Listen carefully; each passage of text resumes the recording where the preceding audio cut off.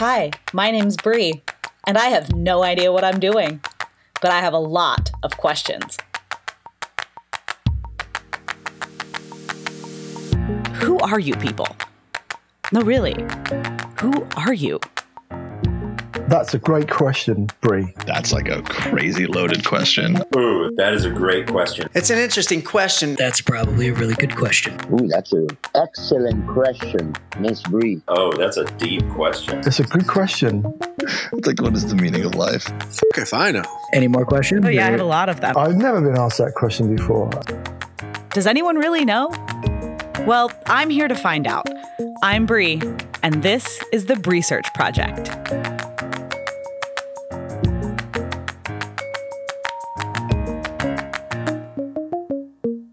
Hello. Hope you guys are strapped in and ready for a wild ride, because my guest today never hits the brakes. Zachary Mertens is a host at Hoonigan Industries, and if you haven't seen any of their countless automotive shows, watched the Amazon Prime series The Gymkhana Files, or aren't one of their nearly 3.5 million YouTube subscribers, let me take a moment and just fill you in. A hoonigan is defined as a person who operates a motor vehicle in an aggressive or unorthodox manner, consisting of, but not limited to, drifting, burnouts, donuts, as well as acts of automotive aeronautics. One who hoons. Basically, these guys push vehicles to the very limits of physics, doing utterly unbelievable tricks, visually stunning stunts that have made Hoonigan one of the most widely watched channels on the internet. The company's star is Ken Block. He's the founder of DC Shoes and a world-famous rally car driver. He created Hoonigan Racing Division, which is a motor racing team that competes in World Rallycross Championships, Global Championships, FIA World, Rally America, rally car racing. I met Zach while I was producing one of the shoots for Ken Block's channel, and soon you'll see why so many people just can't look away. Buckle up, here's Zach Mertens. Yeah, you can just do my intro in general, and then I'll just put it on all of them. Well, welcome to the stream. Welcome to the podcast. We are here today with Brie Kubelik and Zachary Mertens of the Hoonigans. Are you actually recording that? Yeah. Okay, so first of all, welcome to Zach Mertens to the podcast. I would like to ask you firstly, what are we drinking? Oh, well, thank you for having me on. Also, welcome to me. No. We are drinking an ice-cold Coors Banquet. Ooh. You know, I'm a big fan of the Banquet. The bandit drove long and hard across to get that beer back to Atlanta from the Texarkana border. Yeah. Changed my childhood and obviously the childhood of many throughout the years. And I'd just like to pay my respects. Still going strong. Yes, ma'am. I am here cracking a brand new White Claw themed beverage, hard sparkling cider that is not White Claw. Sorry, White Claw. What are you? Is it you're not drinking that Corona one, are you? Oh God, no. Do you know that Natty Light has one now? Yeah, every company has one. Look, everybody jumped on that bandwagon once they saw that spike in revenue. Which is funny to me because they became so incredibly popular last summer, but they're essentially just like Mad Dog, right? Like it's just like malt liquor and seltzer water, which everybody's drinking. So, whatever. It's Zima, you know what I mean? Like sometimes Zima's making a big comeback. Exactly. It's Zima in new packaging. Okay, so how I start every podcast is I ask, who are you? That's probably a really good question. Mm-hmm. So my name is Zach Mertens. I am I hate to use this word, but I guess like personality.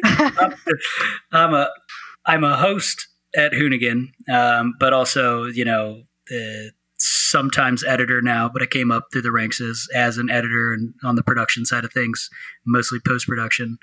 And, kind of most of us are jack of all trades over there, but I'm the in-house semi-professional stuntman. So anytime that something super dumb and sketchy has to happen, usually my name is automatically thrown into the ring for it, whether I want to do it or not. So whether that be, jumping cars off of ramps to flat that should not be jumped,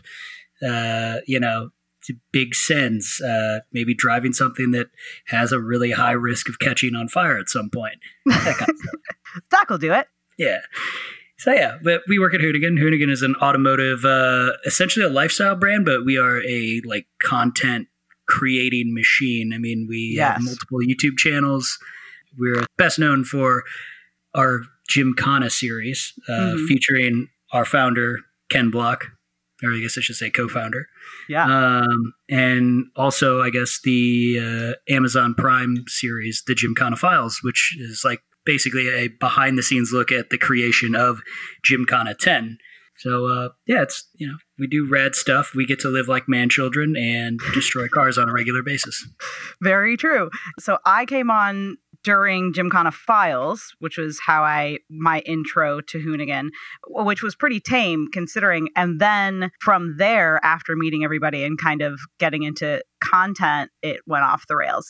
Because then I got a real sense of the normal crazy ass content that you guys do over there, which Gymkhana to me was insane as it was. But then kind of getting to do everything else, I was like, oh my gosh, this is a whole community and a whole genre of content that's being constantly made. And you guys have a huge fan base who are really like loyal and informed about everything you do, which I think is cool. Yeah, there's a lot of shitheads out there that like the gospel we're preaching. Yeah. So I want to talk about Hoonigan. I mean, now that we're talking about it, we can go back. You started out as an editor, right? So what are all of your jobs there? Well, now they've changed pretty significantly. But when I started out, I met the Hoonigan guys I was doing another show with a buddy called NARPM, and we had come by to basically film an episode of our show. And I was doing all the editing for that. Now, when I say show, I mean it's a YouTube channel thing. It's not a TV show. Right. But I had been doing all the editing for that. And then once we were going to close up shop, Hoonigan had started doing the original content stuff. So the daily transmission, as it was that's what everything was called back in the day, which is now branched off into like many other show formats. Yeah, so many other shows. Yeah. And I came on board just, I was like, hey, you guys probably need some help editing because you guys are trying to crank out daily content, which is like no easy feat. And I guess they knew that I could edit, and they knew that I could actually like get in front of the camera here and there. So I just kind of started as an editor, would be grinding with the boys till like 2 and 3 in the morning sometimes, like cranking out stuff. And I just kind of, I don't know, I kind of moved up through there. But like as you're there more often, you inevitably become a character in the mix, right? Because we're filming constantly throughout. It's like, for lack of a better word, like if you had like Rob Dyrdek's Fantasy Factory, right? And like all the people that work within that, eventually become characters in the show. Right. And you have your key players. Well, I guess mine just, I just was there and just would be doing stuff more and more often. And so you just become essentially a character. Right. And So I don't know. I just started hosting more. That was an interesting thing to me in general, kind of how you become a personality just from being around because everybody's constantly cross shooting. There's a lot of like intermingling and it's the same kind of people. But it's interesting to see how everybody has kind of become a character, like a personality within all of the content. How much of the people that we see on Hoonigan content are characters on camera versus who they are in real life? Well, honestly, I think most people are very like, that's just how they are in real life. Me, like, I tend to default to a character, right? It's like a good outlet for me because it causes me to not be a complete jackass in real life anymore. But, like I'm essentially like we got like a running joke where I'm the Hoonigan Billy Mays, right? So I've always loved infomercials and like, what do you call it? Like televangelist. I think it's hilarious, right? Yeah. And like their delivery on stuff. So, whenever there was like times where we'd have an integration or, we'd need to kind of push some of our own product because, basically the brand was originally started as a merchandise, a clothing company. Mm-hmm. And, we were like, hey, we should push some of the clothes. So there'd be things where I created the Hoonigan Shopping Network, which was like a ripoff shitty home version of QVC that was like slightly offensive and really aggravated, if you will. That was one of my favorite things, though. And that was after we had worked together. We had gone on a few jobs together. We had taken a spontaneous, necessary road trip through Utah to get to an airport. I was doing research for a show that I was going to be brought onto and I hadn't seen before. And I was watching previous seasons of it on the channel. And this is when you were still doing like random ass commercials in the middle of the content. And I got such a kick out of it. Was like, I don't know what you were selling, hair gel or something. And I just thought they were so funny. Oh, the Dollar Shave Club. Yes. Oh my God. It was so funny. I was like, this is priceless. Yeah, Dollar Shave Club is actually of all of the like non-endemic brands that would like advertise or like sponsor some of our content, right? Like Dollar Shave Club would be like, hey, as long as you say some key things, like we're not really going to step on your creative style too much. Mm-hmm. So like I was like, I'm going to see how far I can push this. And so like, that's when we created the, because one of the new products they had were like the Groundskeeper butt wipes. And so I was like, I made an entire commercial based around like having grundle butter. It was like hashtag grundle butter was like the eventual theme. And it was basically about like, hey, you're working in the shop, doing whatever the hell you're doing. And it's like, you're just going to have swamp ass all day. Yeah. So like, it was basically a commercial about swamp ass, but it was fun, and the one cool thing about working in the YouTube space is like, you can push those boundaries for the most part in a lot of stuff. Yeah, that's very true. Yeah. But I love doing that. What other skills have you had to kind of cultivate since you joined up with Hoonigan? Well, honestly, like, so one of the big things that is pretty rad is, they encourage us to learn a lot of different stuff, right? So I so far built 2 motorcycles on the channel. I've built a truck from the ground up when it's like something I'd never, like the motorcycles I'd done, but like really with car stuff, like to strip something all the way down to its like bare bones and build it from the ground up is pretty cool. And obviously the other fun part about that is having to do it like after work. So it's like, you work till like 10 p.m. Right. And then start filming yourself trying to like basically screw up left and right and figure some shit out for, months on end, working from like 10 p.m. to 3 or 4 a.m. and then going back to work in the morning to like edit and stuff. Yeah. But, it's like I got to learn a lot of like mechanical skills and stuff like that. Yeah, that's true. Also with the way we generate content, we're shooting it. You got to be like really agile, right? Like, so we get to try a lot of things and we're encouraged to like just go for it. And if we fail, like, it's whatever. But, it's like try to like constantly learn from it. Mm-hmm. And with an ever evolving space like YouTube where like we have 6 YouTube channels now and we're generating usually somewhere between 2 and 3 videos a week per channel. Like it's a lot of content. So you got to be able to like come up with ideas quick, execute them quick, like figure out how the hell you're going to like, with very limited resource, how you're going to create something radical and, make it come through to the viewer that it's just as radical as you think it is, right. Especially when it gets to the Ken Block stuff. I mean, that's a little bit more, we try to spend a little bit more time with that because like Ken has to be 100% NAR, Yeah, NAR all the time. Yeah. I mean, and luckily he has a lot of like, he's got a lot of access to things like cool vehicles, boats, and like, famous people and stuff. So like that, it's a little bit easier, but like, if it's Ken, it's, like when we met, we were on a Ken Block shoot where it's like, okay, we got to go to Lake Powell and like, set up camp in this RV on the shores and then like rip this speedboat and like tow a dude on some pro wakeboarder. Jump Can-Ams over, giant rock formations and tow somebody around Lone Rock. Yeah. So like, you get to try a lot of things and you get to learn how to work really fast in production.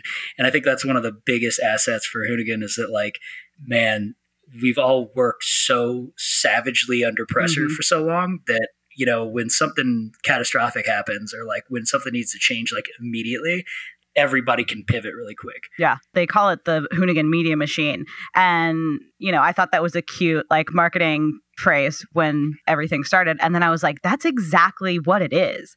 It's a well-oiled machine. I mean, well-oiled is a strong word sometimes, but it's a machine nonetheless. And it's interesting. Like everybody has to be a one-man band at some level, right? Everybody has to be able to kind of pivot and do something else. Everybody's multi-talented. Everybody has more than one job or more than one title. And the way it all fits together is honestly just fascinating to watch because it's unique. Like there's not a lot of other companies and, content creators that are doing as much stuff in varying places and degrees of integration that's all kind of homogenized over a brand. Because regardless of what the content is, the Ken stuff is a little bit different, but it still all has to kind of feel the same and look the same and have the same kind of general sense of how it's shot and how it's put together. And I think it's really interesting to see everybody kind of like puts their spin on it, but it all goes together. Yeah, it's a trip, right? Like with the whole, hey, this has to be shot kind of shitty. Mm-hmm, yeah.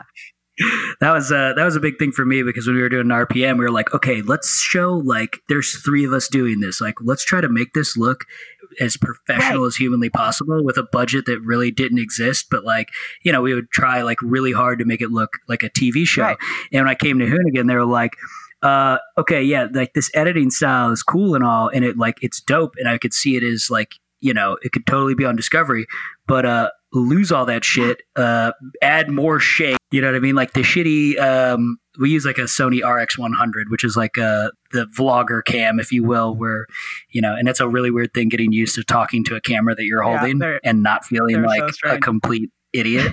But and yet you all are so comfortable with it that it freaks me out. Like Ron looks like he was born with that camera in his hand. I'm just like, I don't understand how this is so normal for you, but okay. Well, you do something a lot and you get used to it. You just got to get over yourself and like, hey, yeah, I look like an idiot, right? Like that's okay. But no, there's a certain element that we try to embody with everything that we're doing, and that's, we all came up in, like, we were all either teenagers or kids skating in the 90s, right?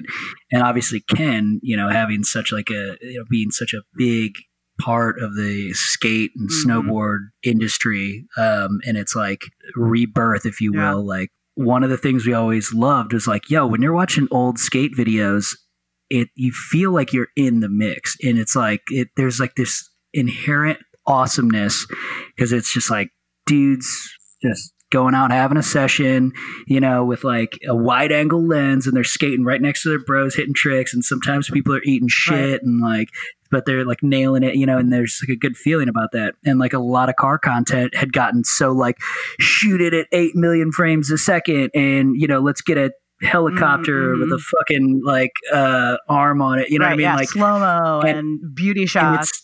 Exactly, and it'd be too overproduced, and we're like, fuck that, man. Let's make some skate videos, but with fucking cars, man. That's so true. That's a perfect way to describe it, which I hadn't really thought about other than like business company wise. The merch and stuff is all like geared towards that, but it's skate videos, but with cars. That's like bros just hanging out. Because I remember when I first came on, I was shooting, which I don't know which one it was, but somebody told me, they were like, no, that's too nice. It's too good. You have to make it shittier. And I was like, what? I've never been told that before in my life. Like, no, it's too good. And they're like, no, fuck it up. Like, okay. There's an inherent feeling you get when, when you have that, like that camera shaking or like, it's like right in the mix and you almost get hit by the fucking car, and then you're getting like blasted with gravel or whatever right after it flies by. It feels really gnarly and sketchy, and like it brings the viewer into that space. And so that's something that we just, we try to, like, we're all car bros, car dudes that are trying to figure out how to make media and like do cool stuff and to not ever have a real job. Not the other way around where we're like, this is my job. We're all like, no, we're not like, well, we went to film school. Let's make some car stuff. Like, no, like most of the people, like, luckily now, like we've attracted people that are really good in the space of, let's call it cinematography, or like, like we got some like really awesome young editors. But they all dig. Everybody is like inherently a car person, know? And so there's nobody at our space that's not into cars, except for maybe Jesse. but like Jesse's a savage, you know what I mean? And like he's got his own, he's never like really been like huge into cars and stuff, but like he's an absolute savage and like has like the this hilarious sense of humor and like really dark shit, and like an editing style. But he brings some other things to the table that work, you know what I mean? And so we all mesh really well like that. It is. It's a really cool environment. What's the coolest thing you've gotten to do because of shooting car content? At Hoonigan or car content? Just in general, but... Okay. So there's been a couple of things, and like one starting in RPM, right? Yeah. The very last episode that we did in like the first rendition of it, somehow we convinced McLaren to give us 2 McLaren 570 GTs for like a week, and then with the idea that we were going to take these and go like camping in them, which turned into me, Mike and myself going up to Lone Pine and just like smashing these fucking things on gravel roads for 3 days. Taking a McLaren off-road? Yeah, it's literally, if you look it up on YouTube, it's like off-road McLaren. And it's like the first thing that pops up. But like we just beat the shit out of these things. And I mean, we didn't like destroy them, you know what I mean? But like they got work, and we returned them. Not, we had to drive them back. That was another thing. They wouldn't give us any kind of like even a fucking spare tire, right? It was like, hey, you get these, we're gonna go out on a limb here. Also, the only reason we got him was because like Mike at the time, he was daily in a McLaren 570S, and all the guys at the shop knew him because, he'd be beating the shit out of it, and it was always in for service and stuff. But it was his only car. Like he lived in an apartment and had this McLaren, and they were like, "This is sick. This is like the only dude that's like driving the shit out of this thing." Right. And they saw our content, and I guess we had made another video about like some exhaust stuff on a McLaren, and there was like 2 different people that came in and cited it when they were buying a McLaren. So that was like the leg in where McLaren North America was like, hey, so these guys, they've sold some cars for us. And so anyway, now McLaren does not give, they don't do like influencer shit anymore. Like they will not give anybody cars because I don't know. I don't know what they look like. I mean, we washed them off and stuff, so they didn't look like bad, but I'm sure the underside of them was like totally fucked. Oh, yeah. But it was really fun. So that was cool because that's like, somebody giving you the keys to the castle, and then you just throw a fucking Rager in it, and then you're just like, fuck you, bro. So that was fun. Also, being able to go to 24-hour Le Mans was really cool.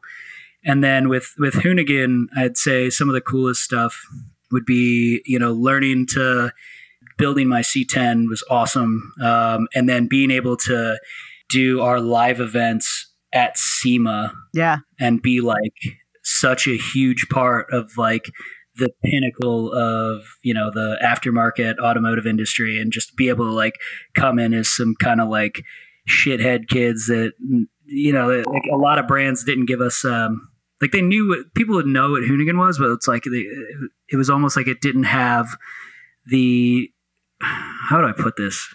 Like we were always kind of like the redheaded stepchild. Yeah. And then like, it was like, we're, whatever, like, you got Ford out front. Right. And then they gave us some shitty spot in the first year we did it, off in the corner in like no man's land. And, we had that fucking whole parking lot just packed with people because we were just causing pure mayhem. And, like people weren't even like going to like the big show at like Ford out front and stuff. Yeah. And then the next year they gave us an even bigger spot, and, we just burn that motherfucker to the ground every year now. Yeah. And it's a cool feeling to be like, have to earn that respect through it, but then to see the industry kind of come back and be like, yo, this is sick, Right. It's wild. There's a massive fan base. I mean, I admittedly was not particularly into car content really in general, but really enjoyed the stuff that I watched once I got into Hoonigan and started working with you guys. And I have a bunch of, t-shirts and stuff now that I wear around from shoots, and it's crazy. It's like that phenomenon where if you're dating somebody who has a blue Cadillac, then you start seeing blue Cadillacs everywhere. Like once I started working for Hoonigan, I saw more fucking t-shirts and bumper stickers and spoilers on cars, and people would stop me. I've done other travel shoots, and people would stop me if I'm wearing like Hoonigan stuff, and they're like, oh my God, do you know Ken Block? Can you like get me whatever? And I'm just like, oh my God, I had no idea how massive I just notice it everywhere now. I did a shoot in Johnson City, Tennessee, and I was like driving past a Waffle House, and there was a guy that pulled up next to me at a red light with a giant Hoonigan sticker like across the back of his car. And I was like, of course. Oh, yeah. Sure. Fine. Well, the one thing, Hoonigan was, the brand itself was built on, this idea of like doing the shit you're not supposed to do in cars, right? So like burnouts, jumps, fucking.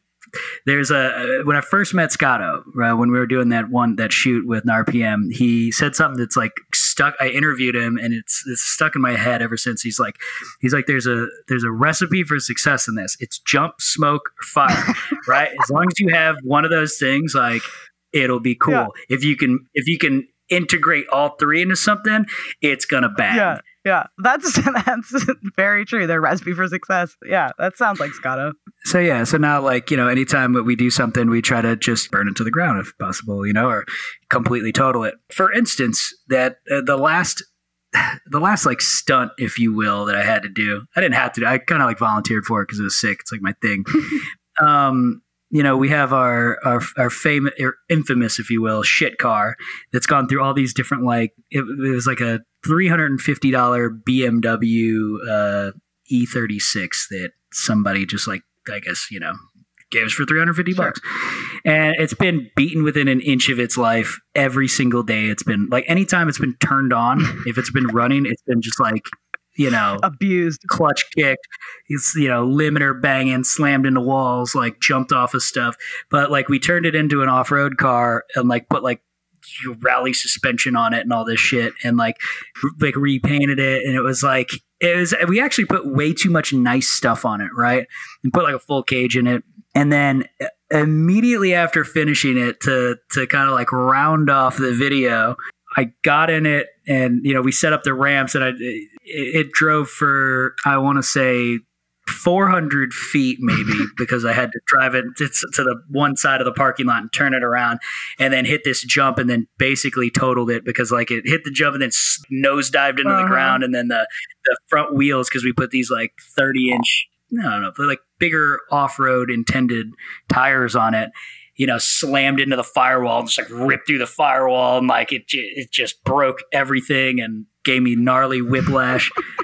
But that was really fun, that we get to do stuff like that still, and like just, in our front parking lot. Yeah. I remember when I started, I think I came in on like a Tuesday or Wednesday, and then I was there for First Fridays, and I was like losing my mind because I was like, what is going on?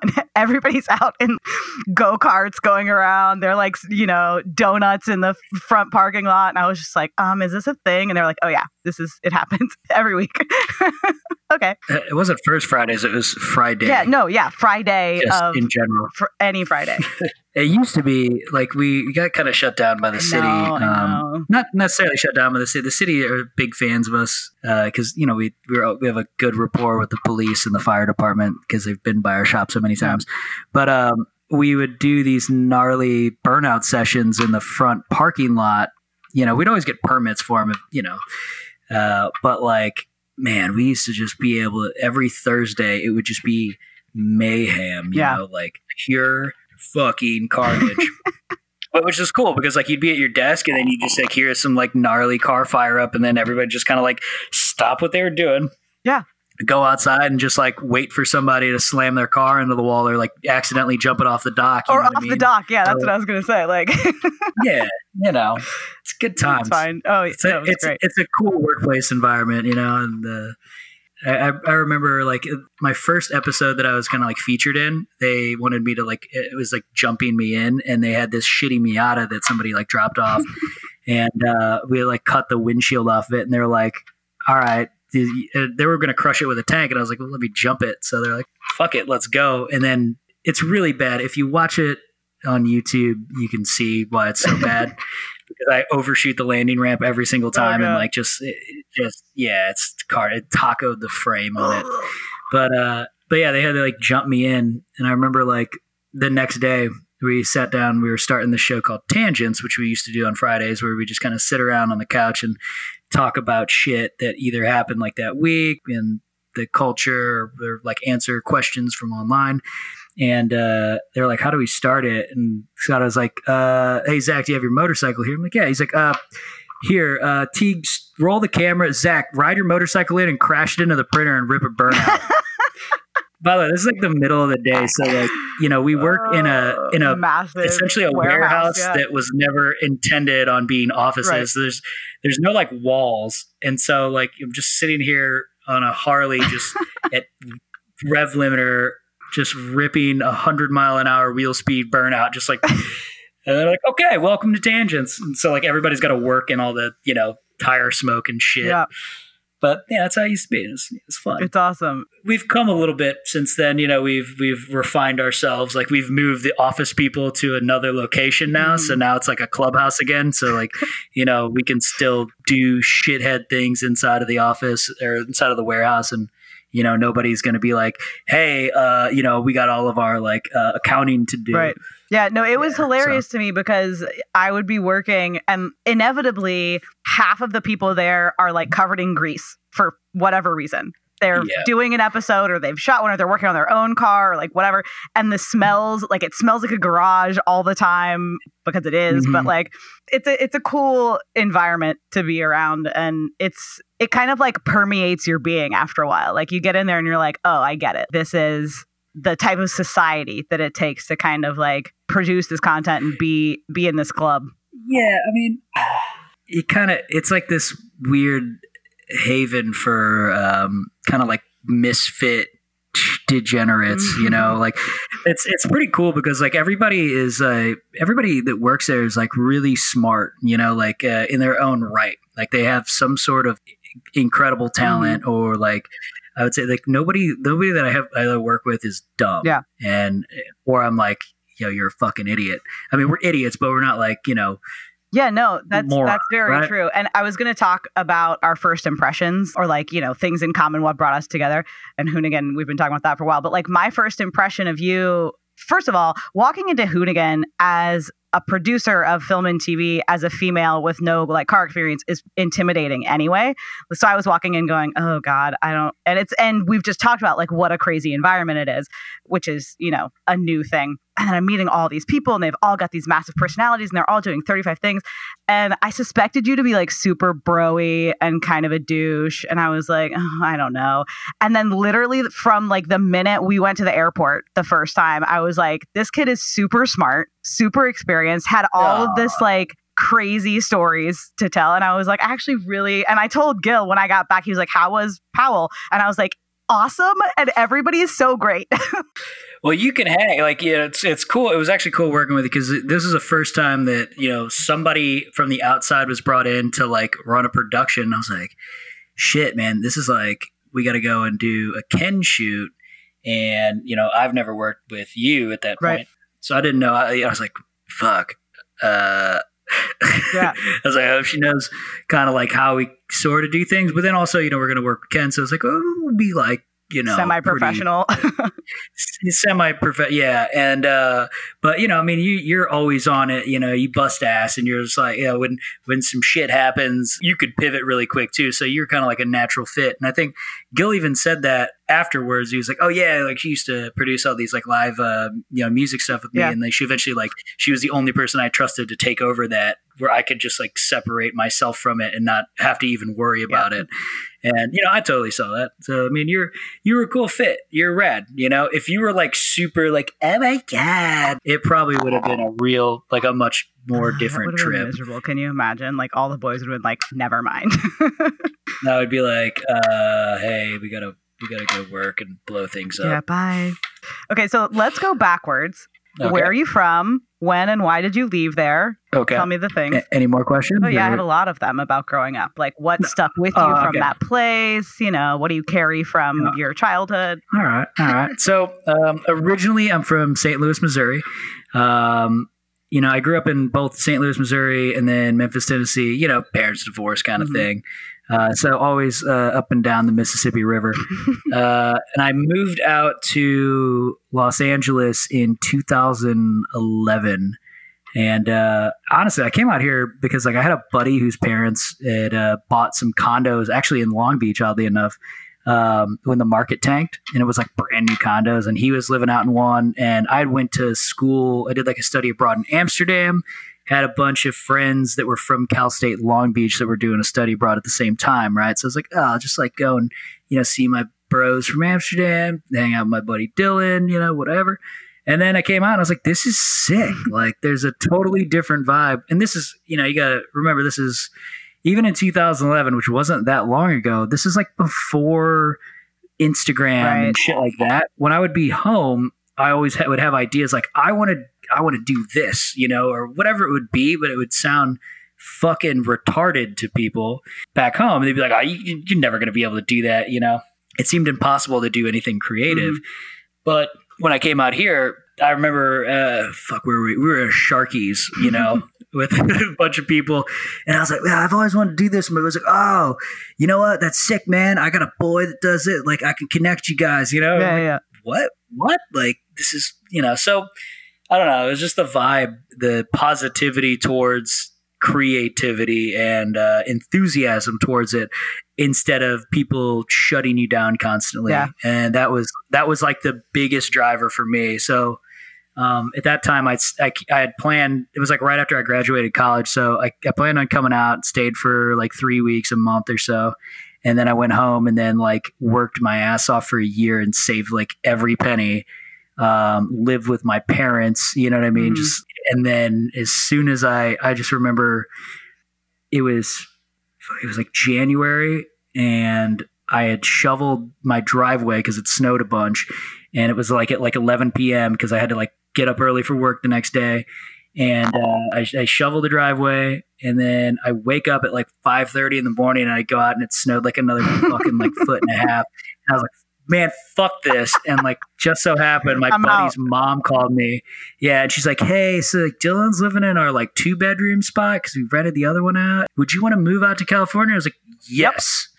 And she's like, you can live at our spot, like rent free for a couple months until you guys find your own place. And I was like, bet. So as soon as I got off the phone with her, I found a company to ship my motorcycle out. And then as soon as I could find one that like, I think I had like $500 or something I was willing to spend on that. And when somebody like took the bid, I remember it was like it was going to land on February 14th. And so I got a flight and I flew out February 15th with like 2 suitcases. Yeah.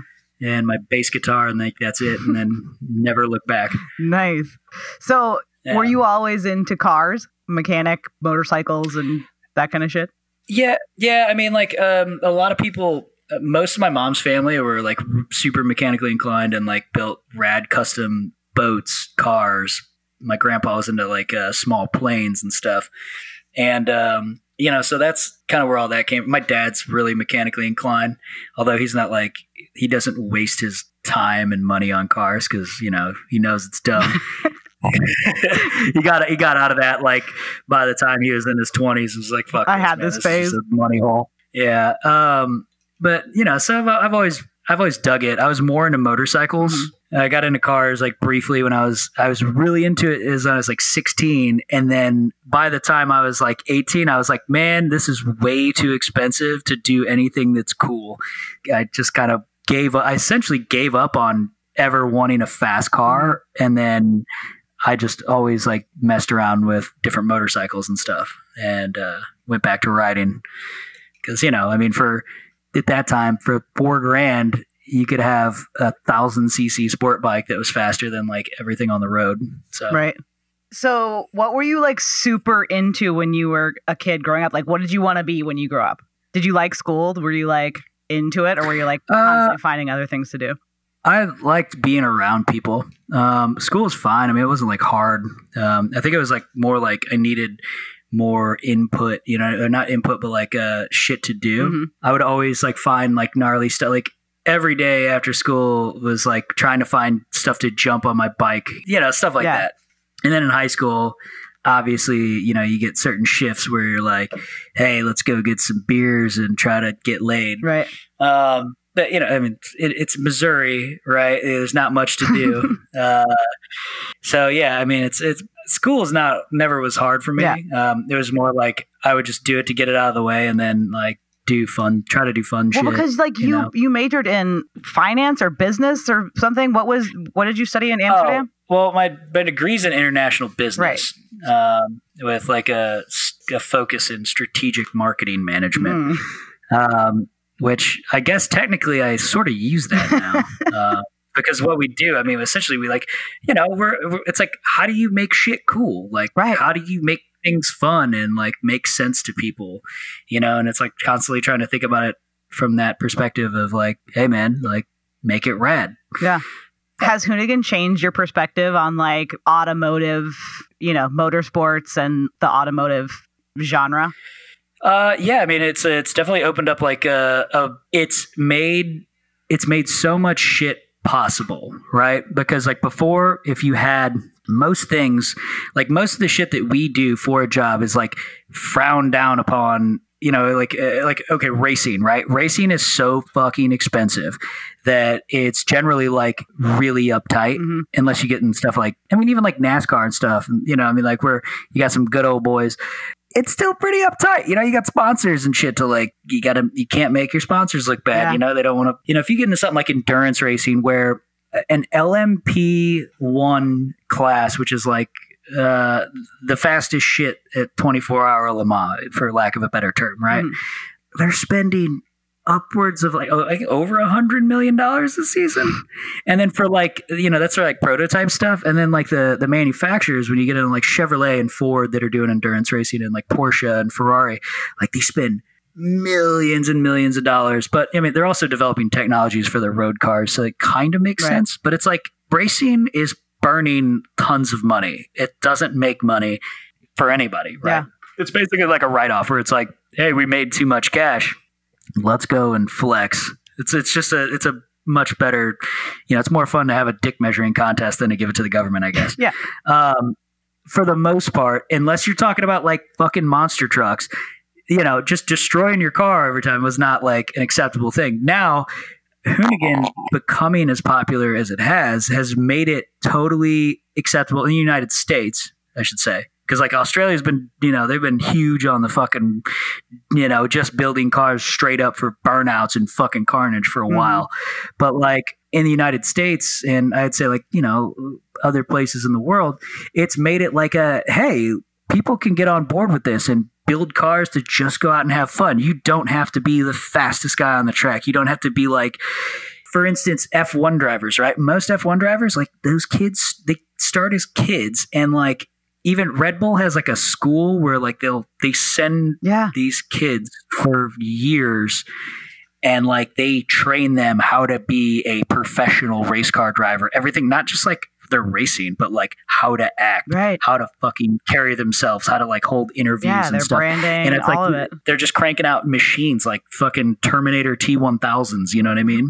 And that's why they like, it's like sometimes it's very rare that you get these like huge personalities, and sometimes when you do, they seem like hotheads or something just because they're talking. Right? Just because they're different than all the homogenized people that we are used to seeing. Exactly. So I feel like Hoonigan is. I totally fucking forgot what your question was, but I feel like it's definitely made it possible. Like it's bringing fun back to automotive. Just like having some good times with your bros. You know, it doesn't need to be drifting. It could just be fat burnouts in a parking lot. Just having fun with whatever. You got like a $50 shit box that go and take off of a dirt jump. Yeah. So you're a self-described thrill seeker, and I've seen this in action, so I know this to be true, especially in the car arena. What else does that include, and what are you afraid of? Oh man, I'll tell you what I'm afraid of. I hate getting stabbed. That fucking hurts so bad. Why do you know that? I've been stabbed. Because I've been stabbed before, man. It's just like a terrible feeling. I hate needles. I don't like being on fire, but I don't think anybody does. Like being on fire. Yeah, no, that sucks. Yeah. And I don't know. I think those are the big ones, Definitely getting stabbed. I hate things puncturing my skin. It's just that it gives me the EBGBs. Do you have tattoos? And yeah, I have one tattoo. How'd that go? Did it freak you out, like the process? No, but it was like it was like kind of like I was cringing, but the only reason I got it was because actually it was before I worked at Hoonigan. They were promoting like Can-Am Maverick X3s when they first came out. And they did all of their content with it, and they had basically totaled all of them, and they had one left. And Vinny was like, "Hey, do you guys want to make some content with this, or make some content with this thing? We're kind of done with it, but it would be just kind of like some icing on the cake for the manufacturer, you know, and whatever, like something." We were like, "Sick, yeah, that's awesome! Like, we're actually about to go and do this like off-road shoot." So he sent it out, and if you've ever driven a you know what a Can-Am is, obviously, 'cause, we've shot with Ken with them. But like most people, if Can-Ams are super fast and super capable, right? Can-Ams are like dune buggies, but in like an off-road capacity. It's a side-by-side that's turbocharged and has like long travel suspension on it. And anybody can go and just buy one for like $30,000. And it's like the most capable shit on the planet, awesome. right? And they're crazy fast. Like they can take some gnarly whoops. They can like rock climb. They can do like a lot of So for normal humans, those things that you see in Westworld that they're just like flying through fields and jumping over rocks, those are Can-Ams. those actually are Can-Am series. So I'd never driven one of these before, and I have a problem where like normally when I drive something, I try to like find where the limit's at so I can kind of be like, all right, that's where I'm going to lose control, right? And I can dial it back. Well, I had been doing that leading up to before our shoot, and I'm like, yo, this is fucking sick. Like it's so fast. I was taking whoops at like 90 miles an hour. It was like wide open throttle. I was like, this is so comfortable. Like this shouldn't happen. Anyway, so we're doing this shoot, and then we were trying to make the Can-Am be like, how can we show how agile it is and how fast it is without just being lame, like everybody else. So we had these fully automatic paintball guns, and Mike was like, yo, let's set up a course where you got to like basically do laps, and I'll just like stand out of the Jeep and just like fire paintballs at you in full auto. And then if I hit you X amount of times, you lose. And then if you can do 10 laps without getting hit, I think it was like 30 times, that you win. And I'm like, all right, cool. So we're doing this. And then he doesn't hit me all that many times. And like, I did the 10 laps and I stopped, and he got out of the Jeep and he was like still shooting at me, like walking towards me. So I'm like, shit, I got to do another pass because we're still rolling. Mm-hmm. I come by him hot and get hit right in the neck, right? And so I duck down, and I'm trying to like run the course below the door line so I'm not getting like hit anymore. And I took the wrong, like a left sweeper, and there was like a outside and an inside, and I had been taking the outside the entire time. And because I was ducked down, I just went to the inside run, and I would usually just chuck it into it and just slide it sideways to this, right? Well, it was a little like sandy on the inside, and it came in real hot and then over rotated and pitched, and I like flipped it like 6 times. I was going to say, you flipped the fuck out of this, huh? Oh, dude, I tore like all the suspension off of it. And we have it on film. We've never released it but anyway, so before that happened, Vinny was like, he sent me an email with some talking points, on the Can-Am, and he's like, hey, this is whatever. And then the last line was just, don't die. Don't kill yourself. Right? I was just going to say. Yeah. And so it was just don't die. Right. And when I got out after the wreck, it was the first time, like my buddy Nick that was shooting it was like still rolling. None of the camera guys stopped rolling the whole time. Of course not. And I was stoked because I didn't get hurt, because they're really well like caged and stuff. But I get out. And it was the first time I was ever comfortable in front of a camera. Like, I didn't give a fuck about anything that was going on. I was like, that was so sick. And it made me realize, like, it's okay to fuck up, right? Yeah. Like, that's where the fun's at, right? It was the most fun I had on camera because, like, I wasn't worried about what I looked like. I wasn't worried about anything. And so when that happened, I processed all that. We did like many months later, we did a fundraiser to get my buddy back in racing, and we like raised like $300,000 for him, and got him back racing Lamborghini Super Trofeo. And we were all in Circuit of the Americas in Austin, Texas, and it was Cinco de Mayo. And so we all get like shitty drunk, and we're like, we should all get fucking tattoos. And Mike was like, hey, you should just get "Don't Die" tattooed on your arm. And it was in the spot where like, a lot of other episodes we did, I would write our land navigation notes on my arm, Yeah. And the last line was I would always put the last line, just don't die, right? Like, don't die. And he's like, oh, you should just get it tattooed on your arm so you don't have to write it anymore. And so so I remember that. Yeah. Like right on your forearm. And I have literally no other tattoos, nor do I really want to get another one because I hate needles. That was like a 30-minute No, that was explanation of that. amazing. I still don't understand how you got stabbed, but Well, that's okay, so you guys are all extremely well versed in car shit and things. You've taught me lots of random ass car facts. Teach me something that is a good, like, general knowledge car tip, auto fact, FYI for people. Do you have one? if you're gonna jump a car, try to keep it in first gear, because once you get in that second gear range, man, you better be really committed and really willing to get knocked out, or like the gnarliest whiplash of your life. But when you want to come up to that ramp, you want to have it like almost as high in the RPM range as you can, and you let off a little bit right as you hit the ramp, and then you blip it again just to get the nose up. And so like you can load the Trajectory. load the back suspension, to keep that nose up so it'll fly straighter.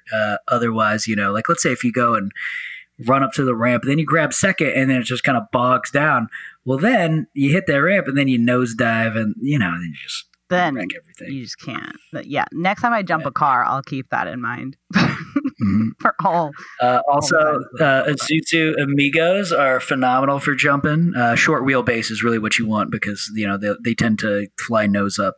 So that's what you want. Short wheelbase car to jump. Longer the wheelbase, the more risk you run with nosediving and just fucking yourself up. That makes sense. You want to know what the thing that I remember, your lesson? It was just don't slow down. Oh, yeah. That's all. Well, I mean, you were talking about driving through sand specifically, but is that when you went and buried your car? Maybe. And we had to pull you out? No, that was backing up because we moved the first time and then we had to back and get out. This was coming in. We were going down for the first time and you were like, okay, just don't slow down. I was like, all right.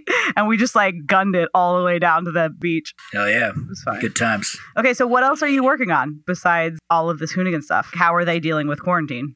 Oh, quarantine is actually, like I said, Hoonigan is really good at pivoting because you know what, we make changes so fast that like everybody's used to it.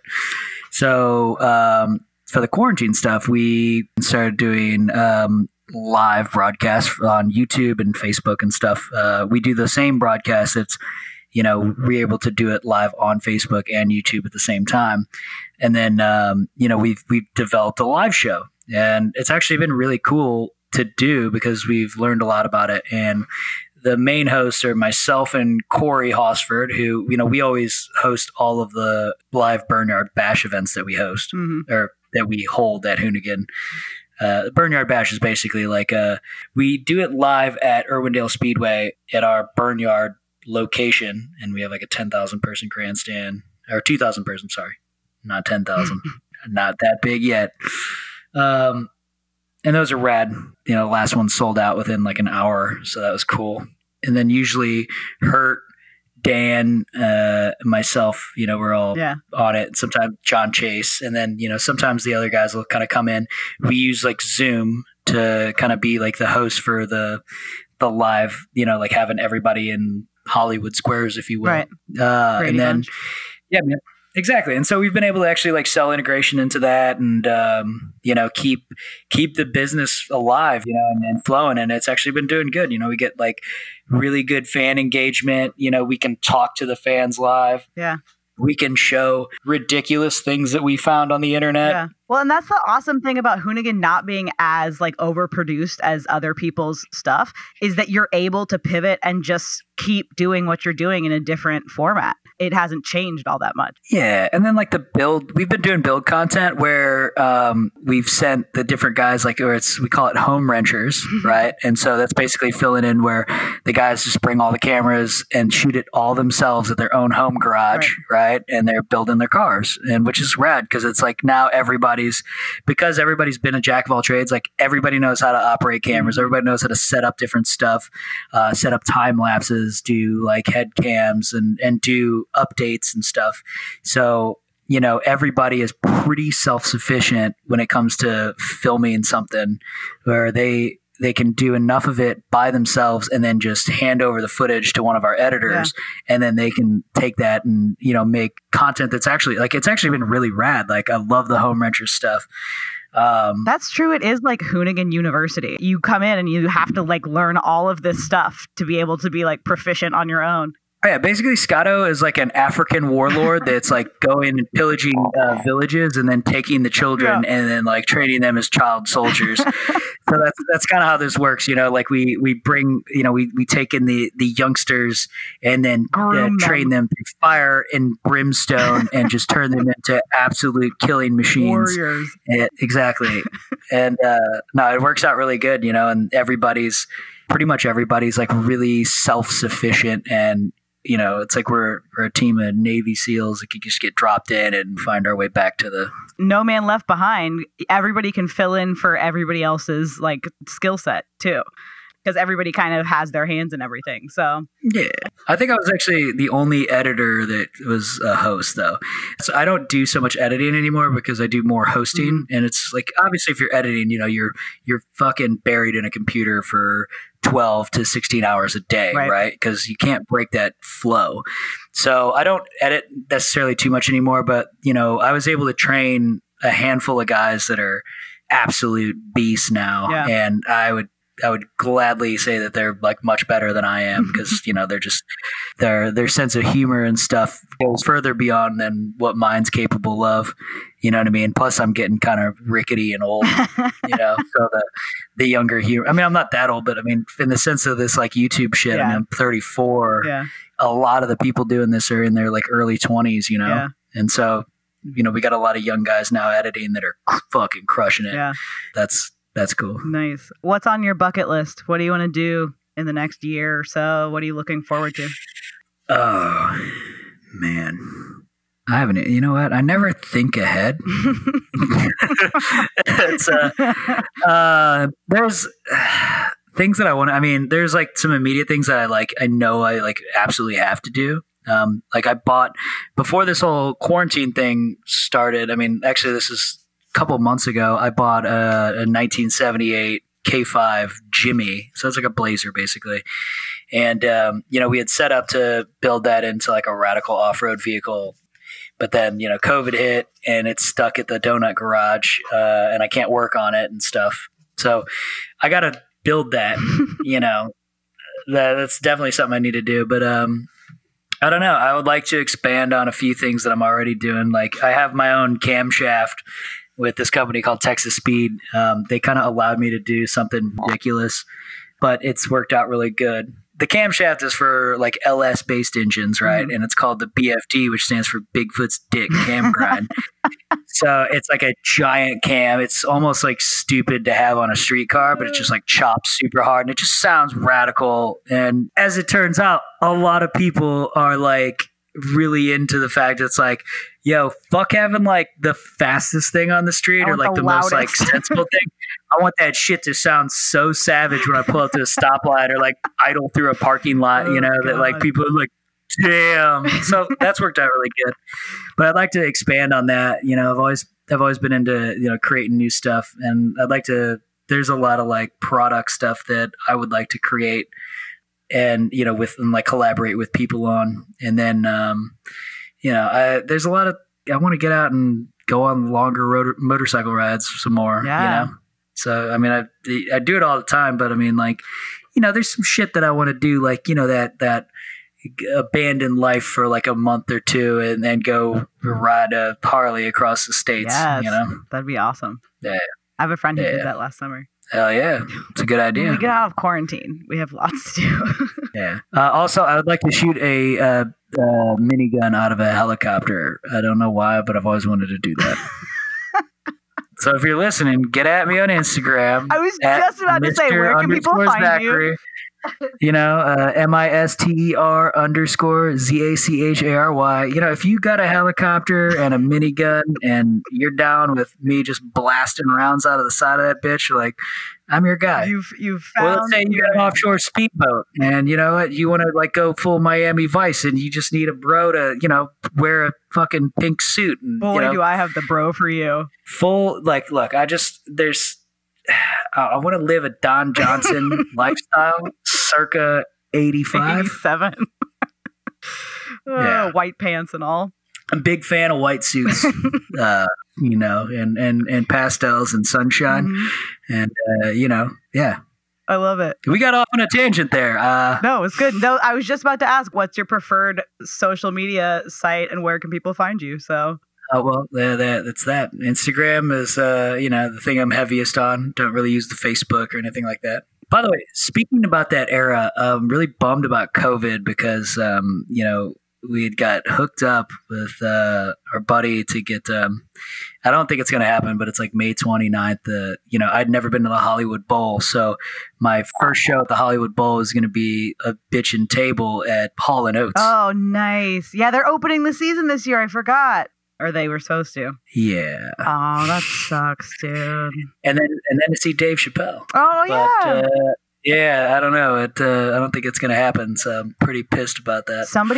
I just really wanted to go to the Hollywood Bowl. I can't believe you've never been. I went like 9 times last summer because they have the whole session season, and if you go day of, tickets are like $29 because it's just like random shit. So we would go to like sing-alongs or random concerts on like a Tuesday. We're like, you want to go to Hollywood Bowl? Great. And so we would just jump over and go see whatever was playing. It was awesome. I have a bunch of friends who bought Alanis tickets because she's coming back and she's doing like a week at the Hollywood Bowl. I doubt that'll happen too. Yeah, probably not. I don't think we're going to be in large groups for some time, which is a bummer, man. Like the one thing this quarantine thing has really made obvious is that like it's really cool to be around a bunch of people.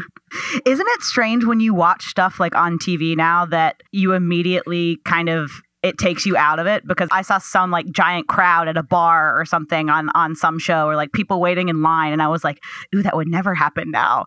That seems so foreign to me, seeing, sporting events where everybody's crammed in a stadium, and I'm just like, oh, right, that was normal. I mean, just remember back in the day, you'd be in Las Vegas in the club, sweating, body just shots, packed, shoulder to shoulder, or like, down in Cancun, ripping tequila out of some random girl's belly button. Exactly. They would never do that now. It would get all over your mask. No. I feel like human nature will bring us back, because obviously we had the Spanish flu, okay? Yeah. We got back to it. I'm wondering how long it's going to take. I wonder how big of pussies everybody's going to be. But again, obviously nobody wants to be sick and die. Right. But, it's like that people need to be around one another. You know what I mean? It's just like, that's just how human nature is. Yeah. I think it's teaching people a lot of life skills. Maybe we all just need to get your tattoo and just say, don't die. Yeah, just send it and just, send it? Fucking, open mouth kiss everybody you see and just like, whatever. If you die, just don't. Just don't. Stop it. Yeah. Awesome. Anything else you want to add? This was a lovely conversation with you, Zach Mertens. Thanks for chatting with me. You know what? This has been great, Brie. I'm glad you hit me up. I had a lot of fun. Drank some Coors. Talked about all times. This has been great, and I hope we get to work on a project again in the future here. It involves, more people leaving our apartments.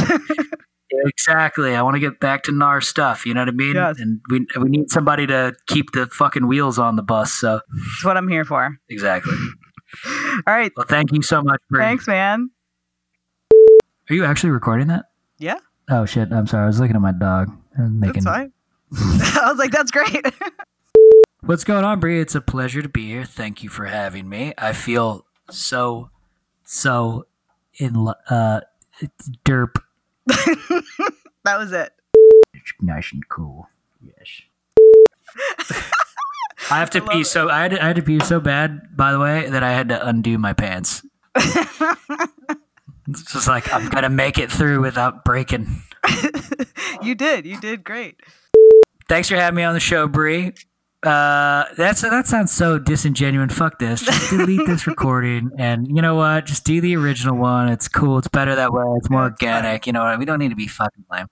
Fuck this. Fuck. Thanks for doing this. I've drank 6 Coors. Welcome to the show, Zach. So excited to have you. Fuck this. Thank you, Brie, and go fuck yourself. That's going in. That's going to be my outro for every show.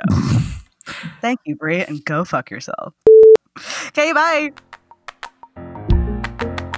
Hey, thanks for listening to episode 4 of the BrieSearch project with Zach Mertens. I can't say I didn't warn you guys that it was going to be a fun ride.